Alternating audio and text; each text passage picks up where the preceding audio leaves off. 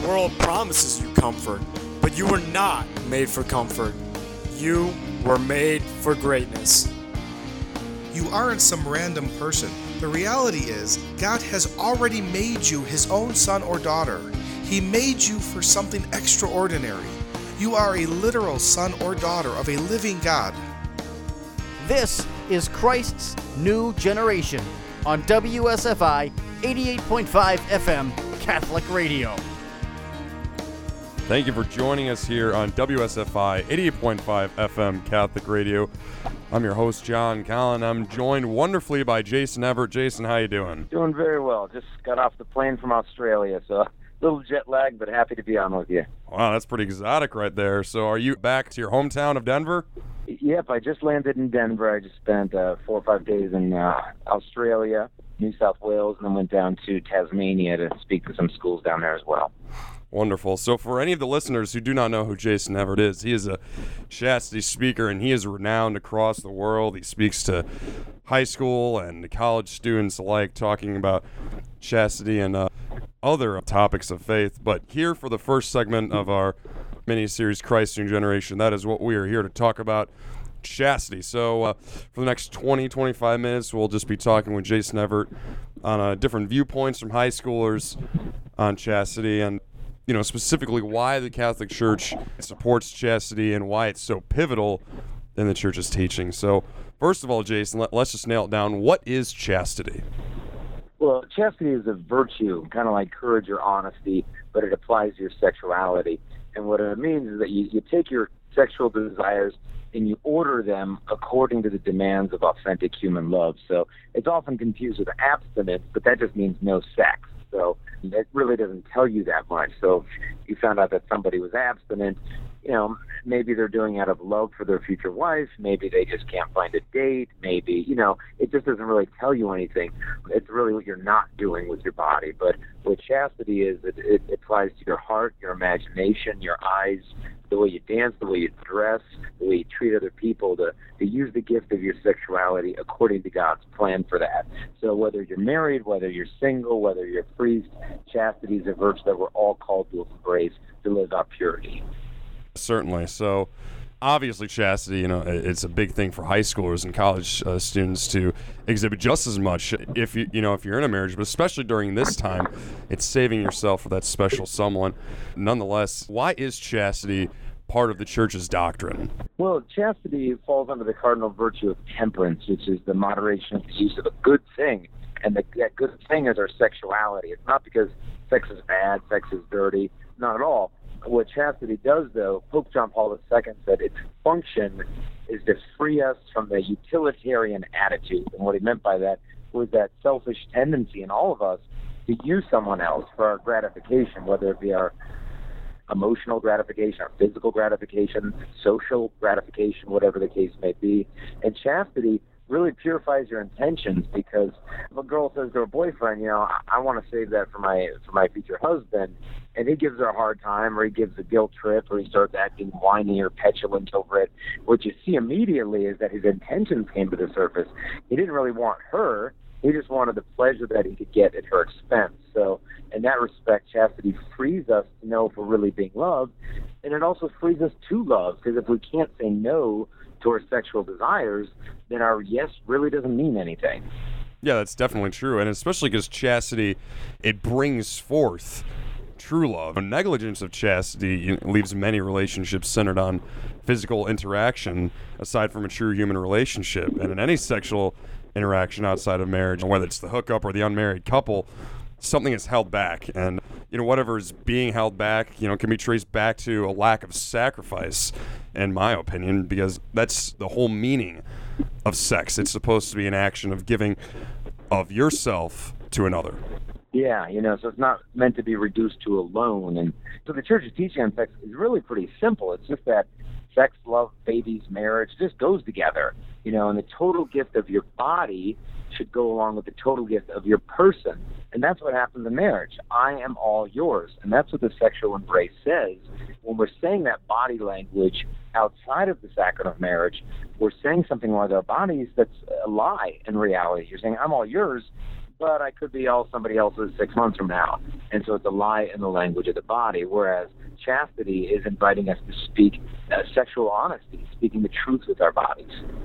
Certainly, and especially with all these relationships nowadays, it seems like a filler, to be honest, between some high schoolers and college students. Yeah, they can have some amount of affection, but it's just a filler. Sometimes even for tribulations in those trials come up that can't be avoided by sexual activity. Then there's that whole lack of clarity. Am I really supposed to be with this person?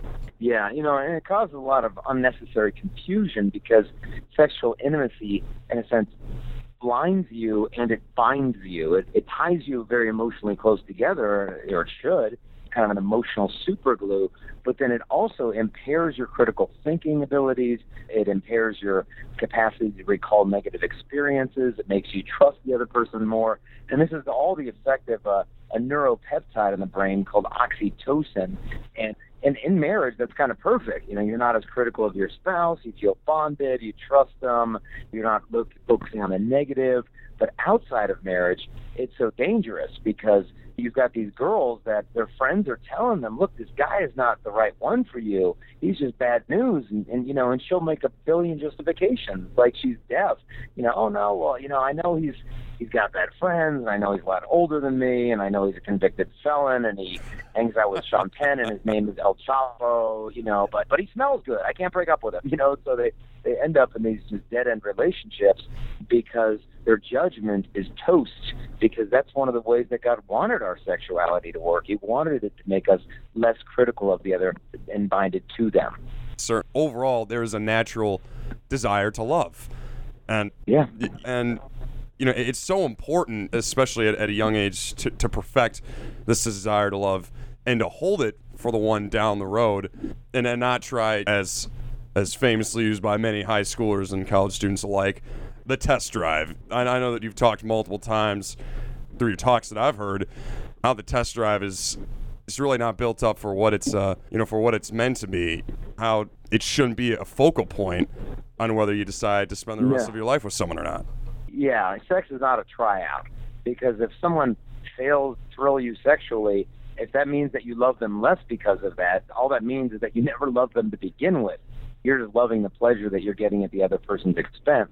You test drive things, not people. You want to buy a car, take it for a test drive. Take it around the block, hit the tires, check the engine, make sure it's all great, what you want. And what's going to happen in 5 years, though? You're going to find a better looking car. You're going to dump the old one. You're going to get a new one. You're going to do that with a spouse, too. You can't test drive marriage, because you can't test drive something that by its very nature is permanent. And, and as you said, the kids and the adults, everyone's looking for love because that's what we're created for. And that's why John Paul II said chastity can only be thought of in association with the virtue of love. It's not about waiting till I get married to love my girlfriend. It's about loving my girlfriend perfectly tonight through that sacrifice. Especially towards the guys, that's one of the biggest points of love. It is sacrifice, it is discipline, and it's self-control, and it's something that you have to exhibit in the relationship before marriage, because when you get into marriage, it's not going to be a 24/7 affair where you're engaging in sexual activity. You got to have the discipline, you got to have the self-control, and you got to have the sacrifice to know the right time. Yeah, man, if you've got a 60-year marriage, what percent of that is being actually spent in sexual activity? Probably 1%. And if you don't know how to love your wife the other 99% of it, good luck in that marriage. Because trust me, if you don't love her the rest of the 99%, that 1% is not going to be going up. It's going to be going much further down. And when you learn as a single person that abstinence is an expression of love, that's really helpful to bring into marriage, because I just got back from the other side of the world where I was away from my wife for 5.5 days. Well, guess what? Those 5 days of abstinence were an expression of love for my wife, through my fidelity. When I get home and she's had the 6 kids for 5 days by herself, she's going to be exhausted. She's tired, she needs a break, kids crawling all over her. Guess what? Abstinence again tonight can be an expression of love for my wife. And sometimes it gets even more. A friend of mine married a girl that I know that when she was young, she had been sexually abused, and she never really dealt with it by going to counseling. She kind of toughed it all out. I'm tough, I can handle it, and she is tough. But then within marriage, the memories started, the flashbacks started to come back in a drastic way. And she told her husband, I can't be intimate right now. I need some space to heal from this. And he's a good gentleman and understood that. And a week went by, and 2 weeks went by, and 3 and 4, and a month, and 2 months of abstinence, 4 months, 6 months of abstinence. At which point he's now really wrestling with God with this. Like, God, Jesus, I didn't sign up for this. And Jesus told him, actually, you did. Remember that whole good times, bad, sickness, health thing? This is what it's about. And during that time of sacrifice, he questioned his own masculinity. My wife is just completely sexually unresponsive to me. I feel like less of a man. But he realized that by staying on that cross for love of his bride and making that heroic sacrifice to do what's best for her, not only did God purify his own concept of masculinity, but through that sacrifice, he became more masculine to his bride than he had probably ever been. And as a result, his sacrifice helped to heal her. And you could see that if a guy got married, not understanding abstinence as an expression of love, what a greater trial that would have been on that couple, where he'd start pressuring her and guilt-tripping her, and it would have, that trial would have probably divided them instead of ultimately uniting them. Yeah, obviously that's a great thing to throw out there, that you got to have that discipline, and the lack of abstinence before marriage, that's definitely going to transfer into the marriage. But there are a few questions I got from some of the high schoolers and young college kids in the area, and I'd just like to get your opinion on them and your answer on them. These are hot topic questions from kids in the area. Yeah. Alrighty, so how far is too far? Probably have heard that question how many times? Hundreds? Yeah, more than I can count. But it's probably the top question from the kids. And, there's a couple different ways that you can answer it. If a guy answers the question, you could ask him, why are you asking me? Why don't you ask her dad? He'll tell you. But he doesn't want to ask her dad because he doesn't really want to know the answer. What he's really asking is not how far can I go to love her, how far can I go to respect her. It's basically how far can I go without getting caught? How far can I go before I get in serious trouble, before we get pregnant, before we're in a state of mortal sin? There's this mentality that, like, look, if it's a mortal sin, I don't want to do it. Or if it's a venial sin, well, I don't want to miss it. Well, that's the wrong mentality. It's like asking if I'm driving in a brand new car that I just got, some fancy Lamborghini or something. I'm not asking myself, well, how close can I get to hitting oncoming traffic? Whoa, 2 inches. I wonder if I could get closer. You wouldn't even ask the question because you value what you're in. But the fact is that we don't value our bodies as a temple of the Holy Spirit. We don't value the soul of our girlfriends. And as a result, our hearts aren't in the right place. And so we're asking the wrong question. How far can I go to get her away from God without being too far away from God? Well, we need a change of heart. We need to start asking, how close can I get this girl to God? How far can I go to respect her? And if you really want to draw a line, well, for one, don't do something with her that you wouldn't want someone doing with your future wife right now. Don't do something with her that you wouldn't do in the presence of her father, because he's her man. You're not. When you get married to her and he shakes your hand, then you become her man. But until then, you need to honor him, and you need to honor her future husband, because you might not be him. And so I would recommend keeping the passion for marriage, that express affection in ways that are simple and that are pure, and you'll find by doing them, so purity becomes a lot easier, because you're not constantly teasing yourself with these sexual desires and then having to slam on the brakes.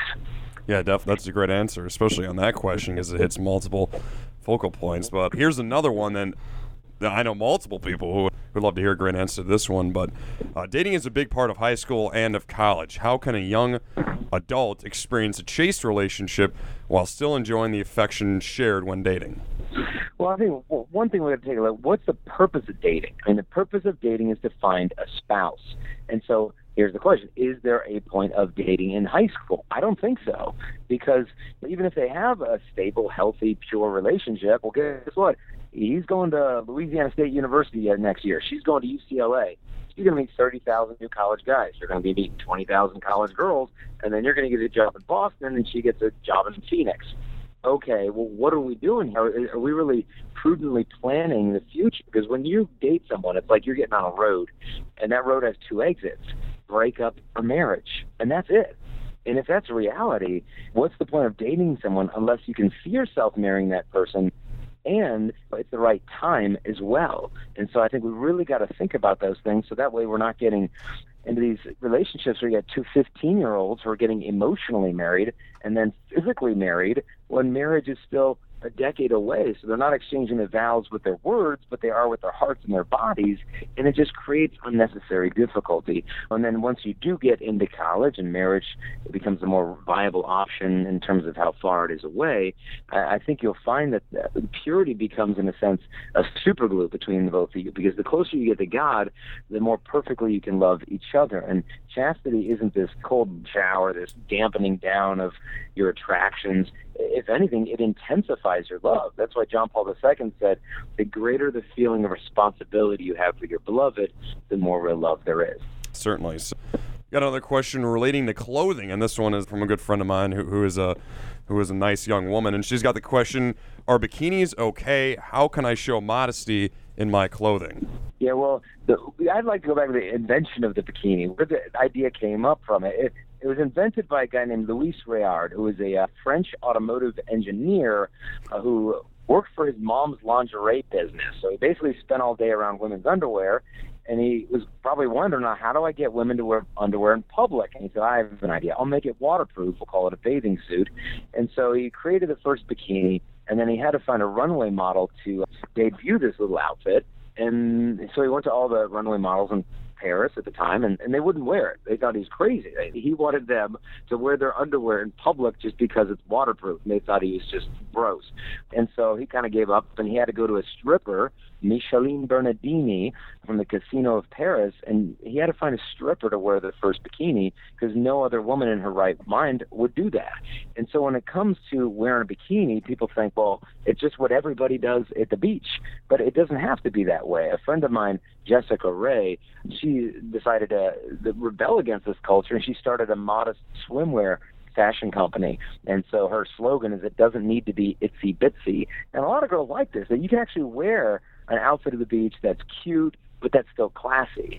And so I think we need to not just take whatever the culture gives us and say, well, hey, this is the way it is, but to step back and say, okay, is it really necessary for me to wear that little fabric in order to go to the beach? And some girls will rebel with this. Oh, well, if a guy's got a bad imagination, that's his problem if he can't keep a pure mind. But what this is really showing is a lack of love on behalf of the guy. The problem isn't the girl's body. The girl's body's very good. God made it that way. But the problem is the heart of the man. And if this is a weakness that he has, it doesn't mean that if she gets treated respectfully, it's her fault. No, absolutely not. What it means is that modesty is an unspoken invitation to invite the guy to consider the fact there's a lot more about her than just body parts. And so I think she needs to adopt the attitude of St. Paul, where he said, look, if eating meat would cause my brother to stumble, I will never eat meat again. And it's not that eating meat was intrinsically bad, but if that's going to cause his brother in Christ to stumble, then that's something that he can forego for love of him. And so if you can't let go of your bikini, you got to really think about that. Like, why am I so emotionally attached to wearing underwear in public that's waterproof and getting so upset that I might need to let go of that out of love for my brothers in Christ? It's something to wrestle with, and it might be difficult to wrestle with, but sometimes that's what God wants us to work through. Even though it's not easy, it's a sacrifice made in love.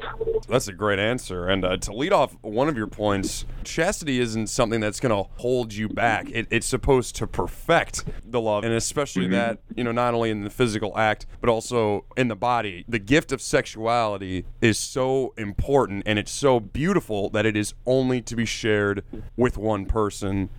Yes. Yeah, and so things like, for example, pornography, they're not bad because the body's bad. John Paul was attributed to him that he said the problem with pornography is not that it shows too much, but that it shows too little. It reduces the human person to a collection of body parts. And so instead of being truly naked without shame, where love is swallowing up that shame in a committed marital relationship, it's a matter of becoming shameless. And when guys get hooked on this, and even girls get hooked on this, it really warps and distorts our understanding of human love, that it's ultimately a selfish act instead of a gift of self created for the purpose of babies and bonding. Yeah, so we got about 5 minutes left in the show, and we'll hit up the pornography issue because I definitely want to talk about it within the next couple minutes. But just the last question I got from high school, and I want to hit this one for the men out there. How can I discipline myself in a relationship to stay pure? Well, I would start with your imagination and your eyes. You can control what's going on in your brain, and what you control what's going on with your eyes. Then it's going to be a lot easier to control what's going on with your body. And so when you see that beautiful woman, if looking at her is going to cause you to lust, well, bounce your eyes, look away. But that's not the ultimate goal of purity, to spend the rest of our life trying to avoid the sight of beautiful people. We look away so that we can look in and have a second to ask God, help me to learn how to look. Help me to look at a girl, and instead of seeing her as an occasion of sin, help me to see her as my sister in humanity. Help me to see her beauty as a reflection of yours. Help me to look at her beauty and immediately say, thank you, God. Thank you for making her so beautiful. How lovely is your dwelling place, Lord, mighty God. Like that we can see her beauty and rejoice in that and thank God for that and move on. Thoughts of lust are going to come, but like a priest told me, he said there's a difference between having a bird fly over your head and letting it make a nest in your hair. So thoughts are going to come. Don't get overly disturbed by them. Just feel continually tempted by one person in particular, or just women in general. Well, when you feel tempted, start praying for them so that you're responding to their beauty with love. And I almost wish that we had more time to talk about this topic, especially because we could have a whole segment on this one. Pornography, it's so present nowadays in the 21st century. It's insane. And I've heard this one even from some of my own peers, but the question of what's wrong with porn, I'm not hurting anyone, what's bad with it? Yeah, well, there's a lot of people getting hurt. I mean, first you've got the woman in the pornography. She's very hurt. Porn stars have an enormous mortality rate of drug overdose, suicide, murder, AIDS. Read some of the interviews of people that have left the porn industry, and they tell you what it's like there. The abuse, the physical abuse. These scenes aren't like 5-minute romantic filmings. No, these filmings take hours to do. They're punishing on the body. And, some of the women have said, I was in so much physical pain, I couldn't walk afterwards. I had to go to the hospital, but the porn producer wouldn't drive me there, so he just got a taxi for me and told me to go to the hospital myself. And, they're not showing that on the porn film. And if you actually knew what was going on in these women, I mean, I've known women that said, I had to leave porn after 3 abortions, 4 abortions, 5 abortions, 3 or 4 sexually transmitted diseases. Someone's getting hurt big time. So it's hurting the girls. It's hurting the little kids that are finding this. It's annihilating the marriages when the wife finds a stack of porn magazines in her husband's nightstand, and then she's like, well, no wonder we had so many troubles with intimacy. I mean, every moment he's supposed to be making love to me, he's basically using my body to lust after these women in his imagination. But who it hurts the most is the soul of the guy who uses it, and not only his spiritual soul. I mean, it hurts his brain. The effects of porn are that they will actually sculpt the structure of your own brain. Neurologists will say this, and it'll train you to expect all women to live up to this fantasy of a disposable supermodel. Then you get married to one human being, and you think it's going to just last forever, and that marriage is like the fulfillment of porn, when in reality, porn is the distortion of human love. And so your capacity to actually love a woman is just you're being emasculated. And so everybody is being hurt when it comes to porn. And we're just trying to justify our behavior. Hey, I'm not getting anyone pregnant. I'm not getting anyone AIDS. Hey, I'm not contributing to the industry. I'm not paying money. Well, you are. I mean, if you go to a porn site, you're giving it for free. You're giving them tons of money, because the more hits they get, the more they can charge for their advertisements.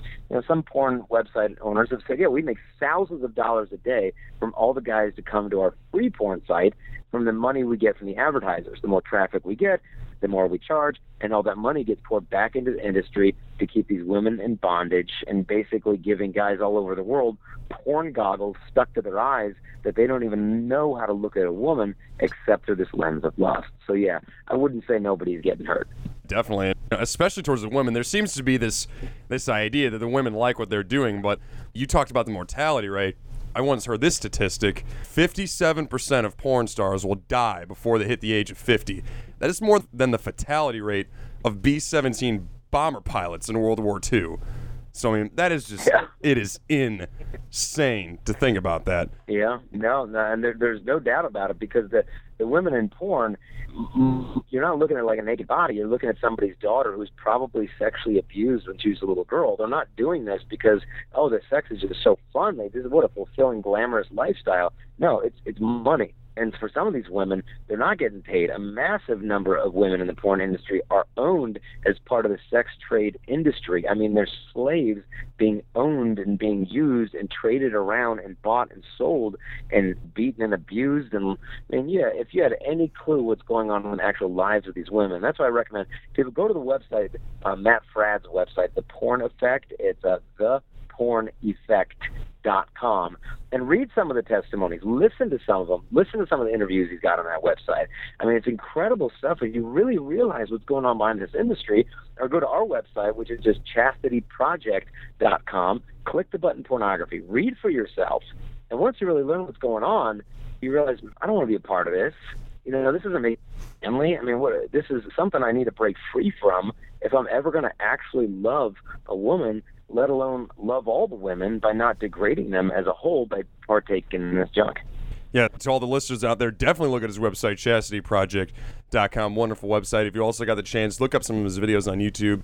But Jason would like to thank you again very much for coming on the show. This was a great segment, and I'm sure that the youth in our area definitely got a lot out of it.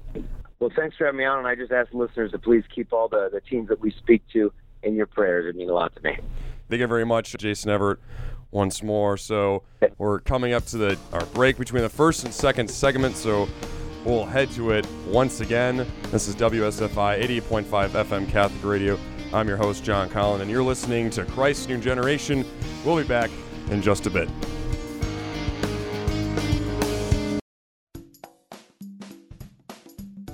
Hello, I am Bishop Don Hying from the Diocese of Gary, Indiana.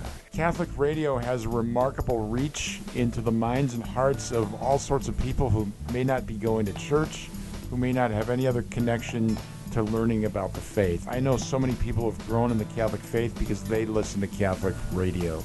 WSFI 88.5 FM Catholic Radio is committed to bringing quality Catholic programs to our local community. We only can do that with your financial support. Take a moment now to donate online at WSFIRadio.org or mail your tax-deductible donation to WSFI 88.5 FM Catholic Radio, P.O. Box 885, Libertyville, Illinois 60048. That's WSFI 88.5 FM Catholic Radio, P.O. Box 885, Libertyville, Illinois 60048. Donations of any amount are greatly appreciated.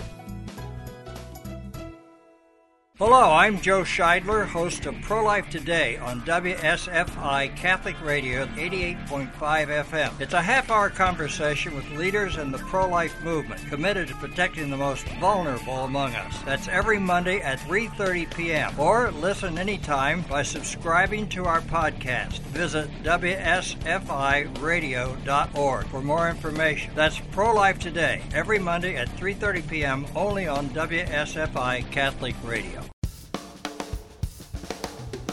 Welcome back to this episode on WSFI 80.5 FM Catholic Radio. This is Christ's New Generation, and we have entered the second segment of our show, and I am wonderfully joined by Father Sean Gould.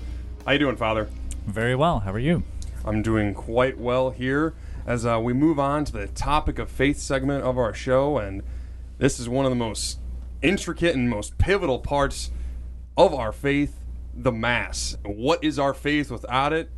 So we just got to kind of move in. We'll just dive headfirst right in. Father, what is the Mass? Well, I think a nice way of summarizing it would be that the Mass is the way in which you and I, here and now, in this time, in this space, get to share in the divine work of Jesus Christ. So there is a liturgy that is going on in heaven right now because Jesus Christ is alive.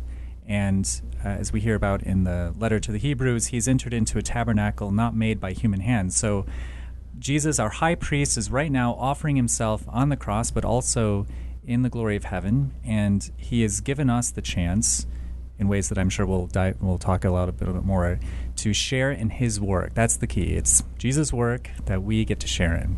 That's the Mass. Yeah, that's wonderful and well put.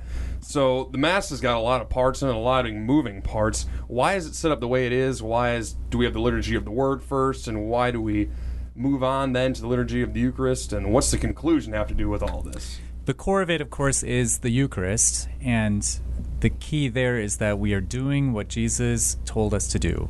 If we were doing just what even some people like the apostles, whether it be St. Paul or St. Peter, told us to do, and it didn't go back to Christ, it would basically be worthless. So it's a divine work that God himself has set up. So the Eucharist is the core. It's Jesus himself giving himself to us in such a way that we can actually consume him.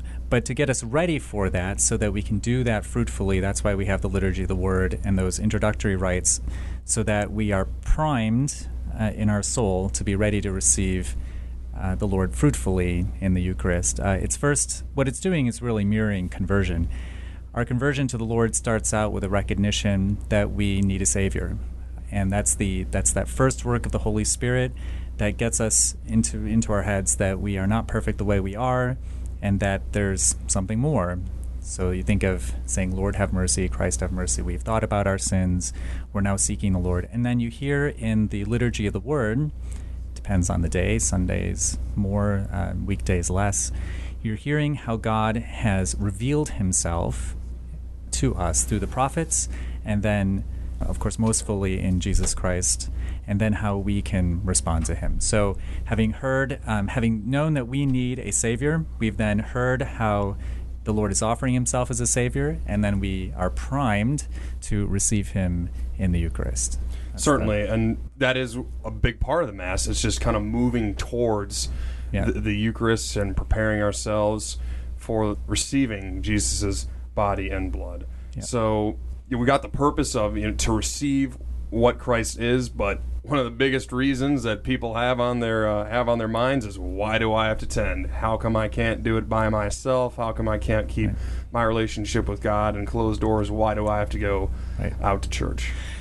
So one of the things that we are constantly battling against is our temptation to think in terms of dichotomies, so absolute either-ors that exclude each other. And the evil one is always trying to use a little bit of truth to distract us. And the little bit of truth here is that we, of course, should be praying by ourselves in our homes or just out in the world.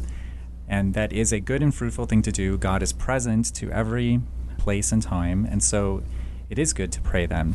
But what we also have to see is that if we take it seriously, that God is real, and he really has become human with us without ceasing to be God, that's who Jesus is, the moment that happened, particular times and places became more important than others. In that very moment of the Incarnation, God has taken particular times and places and made them more powerful ways for us to be connected with him. And so now, if accepting the reality of the Incarnation, we know that Jesus himself has said we must do certain things to be connected to him. He's revealed that to us. We have to be baptized, for example, but most importantly, after that, we have to eat his flesh and we have to drink his blood. He says if we do that, we will have eternal life. And so that's the most important reason, that what we cannot do in our private homes, just on our own, is to have the Lord come in the way that he's revealed to us, giving us the chance to respond.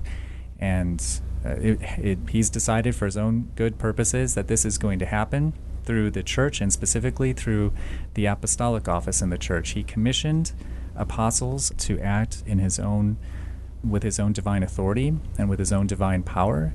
And we believe from then till now, from Pentecost until now, that apostolic power to act on behalf of Jesus is present in the church, in the bishops and priests. And what we get the chance is at Mass, especially on Sundays, is to be called out of the world, out from our private lives, and into that divine work of Jesus Christ that's going on right now. So that's the main reason. We can't save ourselves. We have to be saved by Jesus. He's revealed that there is a specific way he wants that to happen. Could he do it in a different way? Sure. But he's told us he's done it in this way. So the analogy I use sometimes with people is that, let's say you've got pneumonia, and you're told that by taking penicillin, it will cure it. Is it possible that you could cure the pneumonia in some other way? Sure, but if you're told, if it's revealed to you that you've got all you have to do is take this pill, at that point it's on you to respond positively. So we've got this disease called sin. Jesus is the Savior. He's the medicine. He's revealed that the way to receive it is in the Eucharist, especially on Sundays, together with the whole church. So then it's on us to accept that that's the way it's going to happen, even if he could have theoretically done it in a different way. So, yeah, that's beautiful. And I really like the analogy. That's pointing out that there are plenty of other ways that Christ did it, but there's a reason why he did it the way that he has. But the Mass is often described as the greatest form of prayer that we can participate in on earth. How is that so? Right, you've got all different kinds of prayer. You have your private prayer where you are using your own words to tell God what you need or what you're thankful for. Jesus said to do that, go into your rooms and lock the door. You've got private prayer where you are using other words like the Our Father, which he told the disciples to use. But then you've got the highest form, we say, is the liturgy, and that's because it is the work of Jesus Christ himself. It is formal, but the formality is a good thing because that's how you and I, these private individual wills and minds, can be kind of sucked up into this great work. We know that Jesus is doing this work right now. The only way in which it would really be possible for us to share in it is if he's told us how it's possible for us to do that. Otherwise, we're just making something up on our own. That's really then us imposing our will on him. But if we know that he gave authority, especially to his apostles, to act on his behalf, to call people to conversion, and then to do these amazing things, the sacraments, then they, we believe, have in fact established over time a format for that. And that's what the Mass is. So it starts with that kernel. The seed is the Eucharist itself. This is my body, this is my blood, using the words of Jesus himself with the bread and wine that Jesus used. And then around that, the Church has over time surrounded that action with other actions that we know are good for getting people ready for it. The Liturgy of the Word, the songs of thanksgiving and praise, and so forth. Because it's the apostolic office in the Church. St. Peter and the apostles, after them, the successor to St. Peter, the Pope, and together with the other bishops in communion with him, using that authority that they had to try and help disciples to know and love and serve the Lord. That is primarily the liturgy. So there's all different kinds of prayer, but because the liturgy, especially the Mass, is the work of Jesus Christ acting through the Church, that's why it's more powerful than any other, because nobody can be more powerful than the Lord. He wants to work in different ways, but as I say, the primary thing is that this is the way he's revealed that he is working. And so when we allow ourselves to be taken up into it, we, in an amazing way, we get to share in that work. Certainly. And also because it encompasses so many amounts of prayer. You have the worship of song and singing, you have scripture, and of course the big kahuna, the Eucharist. Yeah. So that's definitely another reason why I just think it's just such a massive part of our faith and why such an important part of prayer. But another question people may pose is, why does it have to be led by a priest? How come anyone can lead the celebration of a Mass? Why does it have to be someone of the ordained life? Right. So that's the specific power of a sacrament that we call holy orders. Holy order is the power that the apostles received from Jesus himself that they then handed on to their successors, the bishops and the priests and the deacons. It's the guarantee that what we are doing in the liturgy is not our private wishful thinking or our private wills, but the will of Jesus Christ himself. The key, we have to pay attention to all the virtues, charity to chastity to everything, but when it comes to the liturgy, the most important virtue is going to be obedience. Obedience is allowing yourself to listen to the Lord and then to do his will. And it's the ordained minister who has received an explicit commission as well as divine power to fulfill the mission that he's received, who then can, on behalf of Jesus Christ himself, call people out of the world and then into this divine work. If it could Jesus have done it differently? Of course the answer is yes. He could have commissioned everybody. He could appear, presumably, in private revelation to every single soul on the face of the planet, but that seems to be not what he's chosen to do. What he did do is choose specific men, commission them with his own power, then to go out and make other disciples. And so it grates on our modern, especially our American and Western, worldly desires to be independent of any kind of human authority.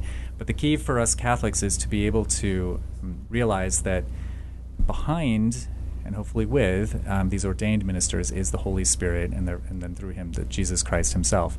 We have to be able to see through the human minister to Jesus Christ himself. And if we can trust that the sacrament of Holy Order has communicated to that man both the authority to act on Jesus' behalf as well as the power to do so, then hopefully we don't get too concerned about the guy himself, and we see through him to Jesus. But the key of that, of course, is going to be the minister, the sacred minister, doing what Jesus wanted to do through the church. That's why obedience is the virtue for a priest or a bishop.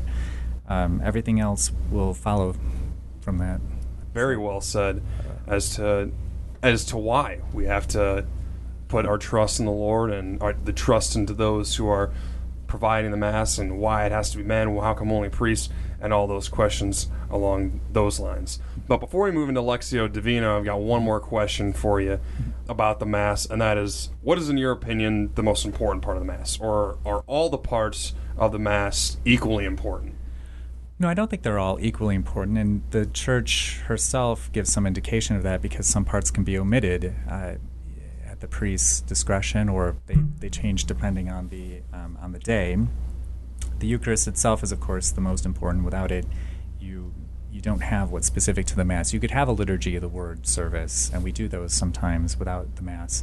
You could have communion distributed by somebody who's not a priest, a deacon, or even a lay man or woman. So the thing that makes Mass the Mass is to have the institution of the Eucharist in that very moment, using Jesus' own ministers through holy orders, that's the priest or bishop, using his own words, using bread and wine to turn it into himself. And the reason that we say every single sacrament is tremendously important. It's all instituted by Christ for our salvation. But we say that the Eucharist is the source and summit of our faith precisely because of all the 7 sacraments, there's only one sacrament that becomes Jesus himself, and that's the Eucharist. So baptism is extremely powerful. It's absolutely important. We must all be baptized. That's the revealed way for salvation. And yet the water itself is not Jesus. It's just an instrument used by him through the Holy Spirit to take that soul and make it a part of him. The chrism is very important, but it's not Jesus. So it's only in the Eucharist that Jesus makes himself present, even though we can't quite see him as we will see him in his glory, but he is present in basically the same way that he will be in his glory. So that's the most important part, the Eucharist, the Eucharistic prayer, and when the priest actually says the words of Jesus himself. After that, I would say it's the scripture readings, especially the gospel. That's the reason why we stand up when we are getting ready to hear the gospel, why there are usually candles in a procession, why we would even use incense, which is an act of divine worship. And that's because when you hear the gospel, especially read by the priest or the deacon, you are hearing the words of Jesus Christ himself, as well as hearing about his very own actions.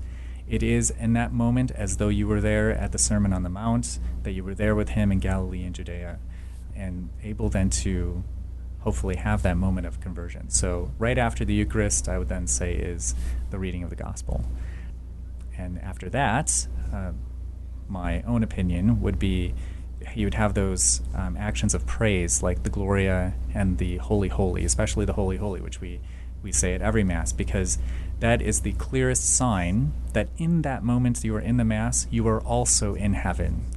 Right now, the angels and saints are singing God's praises. Cardinal Newman says, we don't know what's going on in heaven exactly. Jesus didn't make that absolutely clear. We don't have tremendous details about it. But we do know that there's one thing that all of the saints and angels are doing in addition to whatever else they do in heaven. they are giving thanks and praise and glory to the Most High God. That is going on while everything else is also going on. And so when we sing Holy, Holy, Holy to the Lord God of hosts, we are doing exactly what the angels and saints do. So I think after the Eucharist itself, which is the Lord, and after hearing his words and about his actions, singing Holy, Holy is, and then the other actions of praise are the most important. Certainly, that's beautiful. And we really could have a whole nother segment on the Eucharist. We actually will have one, but it's such a big part of our faith, the idea that God came down to us and he's still distributed among us across the entire world. That's just mind-boggling to me. But speaking of the Eucharist and the institution of it, we'll hit it up right now. The time that God put himself into the bread and the wine and turned it into the body and blood. And for Lectio Divina, we'll be looking at kind of a review of the Lord's Supper in 1 Corinthians chapter 11, verses 23 to 26. So once again, I'll read through the Lectio Divina first, and then Father Sean will kind of break it down for us, read it in a more meditative way, and tell us what the Holy Word is trying to speak to us. For I received from the Lord that which I also delivered to you, that the Lord Jesus, in the night in which he was betrayed, took bread, and when he had given thanks, he broke it and said, "This is my body, which is for you. Do this in remembrance of me." In the same way, he took the cup also after supper, saying, "This cup is the new covenant in my blood. Do this as often as you drink it in remembrance of me. For as often as you eat this bread and drink this cup, you proclaim the Lord's death until he comes." So the first thing I would point people to with this passage is the fact that St. Paul is saying that what he's talking about is not something that he made up. He received it from the Lord, what he then also delivered. There you see that virtue of obedience. St. Paul has allowed himself to first be converted to the Lord, and then he's handing on exactly what he's received. The Eucharist would have no power if it was a merely human invention. All of its power comes from the fact that Jesus, who is God and man at the same time, from the moment of his incarnation, said that bread and wine are going to be his body and blood, and that we must eat his flesh and drink his blood to have life. There would be no way to know that the Eucharist is the Eucharist except that Jesus explicitly told his apostles, and they have told us, that that's what's happening. So that's the first thing I would look at for in that first verse. Second is this, that he says that this is a new covenant. Our salvation is going to happen in a way that is consistent with how God has made us to be. The action of creation making us these rational animals, that is to say that we are incarnate souls, we have a mind and a will, like the angels and the demons, but we're also in the flesh. Our salvation is going to take that into account. So he says there's a covenant, and a covenant is a exchange of promises that impose obligations, and they, as Scott Hahn would say, they take us from being strangers to being something like kin, to being a family. We are the adopted sons and daughters of the Most High God because he's entered into a covenant with us. The old covenants with Moses, with Abraham, with David, they all lead up to this new covenant that Jesus has made. His promise to us is that if he will raise us up, he's going to give us eternal life with a real human body. And on our part, we say, we're going to do everything that you tell us to do. We take you as our master. And that is sealed in a sacrifice, and it's the sacrifice of Jesus on the cross. And that sacrifice, which happened at a particular place and time, is made present to us in this place and time in the Eucharist. And so when you are present at Mass, one thing to think about is that in the moment of the Eucharist, you are there at the foot of the cross where that promise is being sealed, made firm and strong. And especially if you're in a state of grace and you take communion, the power of that sacrifice has just been given to you. So our free will is being involved. We are invited by God, or even commanded by him, to follow him, and the result of that is going to be eternal life in glory. That's the second thing I would look at, the covenantal relationship that Jesus is making with us. every single time we do this, we do it in remembrance of him. There may be just a clarification. We think of memory, doing something in remembrance, and it can have a merely mental sense to it. But biblically, scripturally, you go back, and when you are doing these things, it's not just that you remember that it happened. It's that you are actually sharing here and now in something greater. So it's not just a mental event, although it is that. It's more than that. Physically and spiritually in your soul, you are present to the action of Jesus on the cross. So think of it like a circuit. You've got the light at the end of the circuit. You have the power at the beginning of the circuit. The power has to get to the light for the light to turn on. And that's when you flip the switch. You connect the circuit.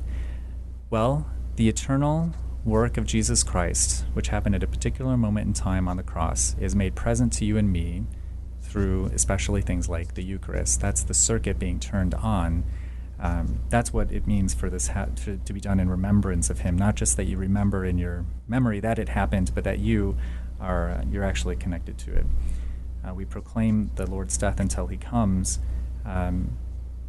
So we're proclaiming to everyone in the world that it's possible right now, to be as much of a disciple of Jesus Christ, to be as connected to him as his Blessed Mother was, as St. Paul and St. Peter were.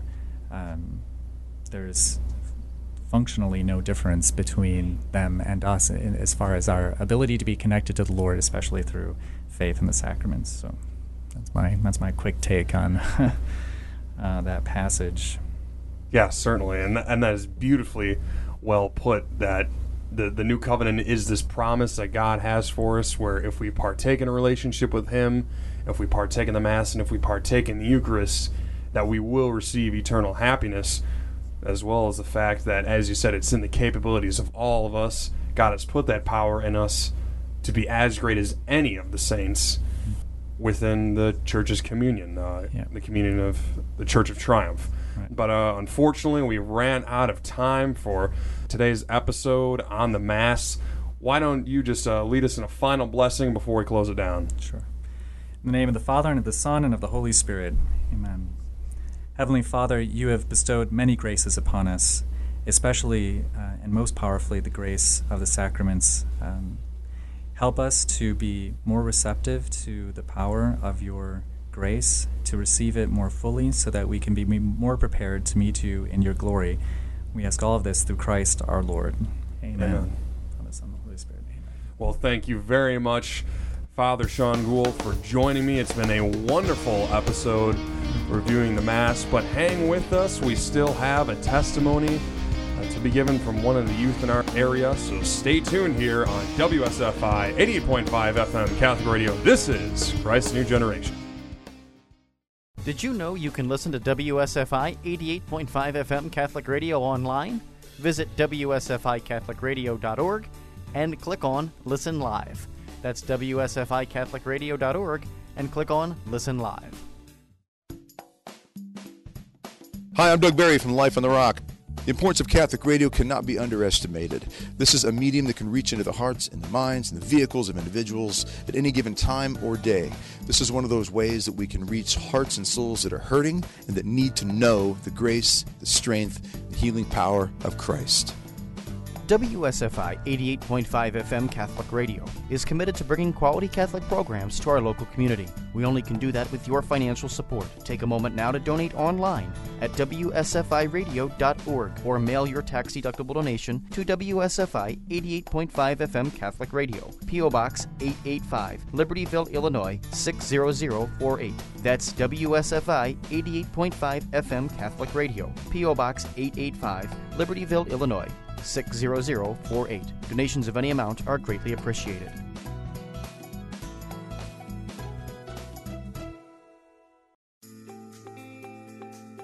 Hi, this is Brian Farley, host of Men of Christ Radio. For 10 years, through conferences, retreats, workshops, and special events, Men of Christ has been helping men to live their Catholic faith more boldly by exposing them to Catholic teaching, practices, and speakers that open eyes and change hearts.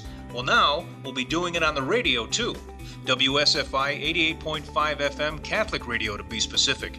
Tune in every first Saturday at 10 a.m. and again every first Monday at 10 p.m. right here on WSFI for Men of Christ Radio.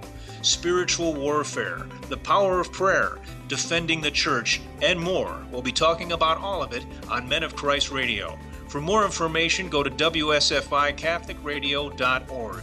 Men of Christ Radio, inspiring conversations about your faith, your family, your nation, your world, and what you, as a man of Christ, can do about it.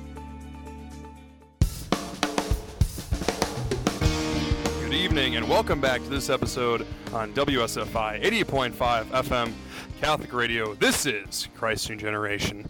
As we come down to the waning moments of the show, I'm joined wonderfully here by Taylor Aaron, who's here to give us a testimony. Taylor, how you doing? I'm good, John. How are you? I'm doing quite splendid. So to get on to this topic of faith, of how you've evolved and growing spiritually, how long have you been Catholic? I've been Catholic my whole life. So I was baptized when I was a few months old, and then I went to a Catholic school, so I learned a bunch about my faith, and then I've continued with it throughout high school. Wonderful. So obviously, as you're taking this faith, through grade school and through high school, there comes a time when you can't just keep being pushed with the faith, that you have to accept it yourself. And when was a particular moment in time when you decided that you're going to pursue a relationship with Christ? I think it had to have been my transition from grade school to high school, because I went from a Catholic middle school to a public high school. So I didn't have that Catholic school pushing me, having me go to church every week, having me take religion class. And then in high school, I really had to take it by myself and go to church on my own, go to youth group on my own, learn more about my faith on my own. And that's when I really decided that I wanted this relationship with God and I wanted to make it stronger. Certainly. Obviously, going from the Catholic grade school presence into a public high school, it obviously must have been a different outlook for you, as you have to actually act out the faith. So, but speaking of acting out the faith, what are some ways that you yourself act out the faith, whether it's going to Mass, whether it's participating in youth group, going to Eucharistic adoration? What do you do?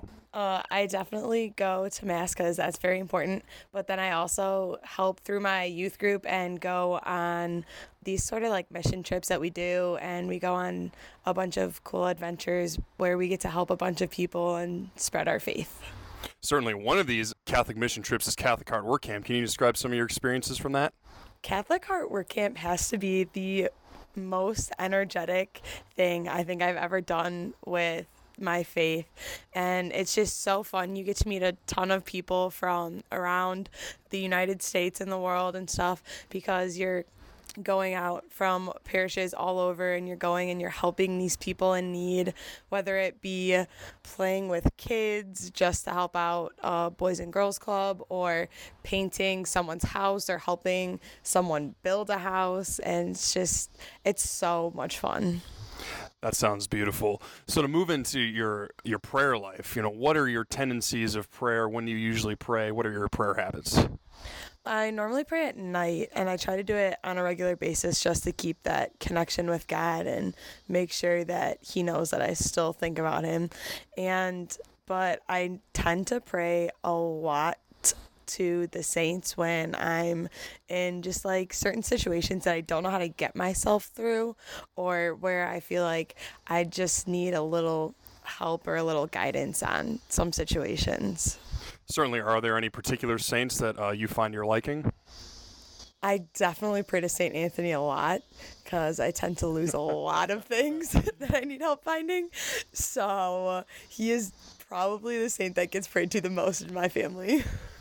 Yeah, St. Tony does come in clutch every once in a while for, I think, all of us.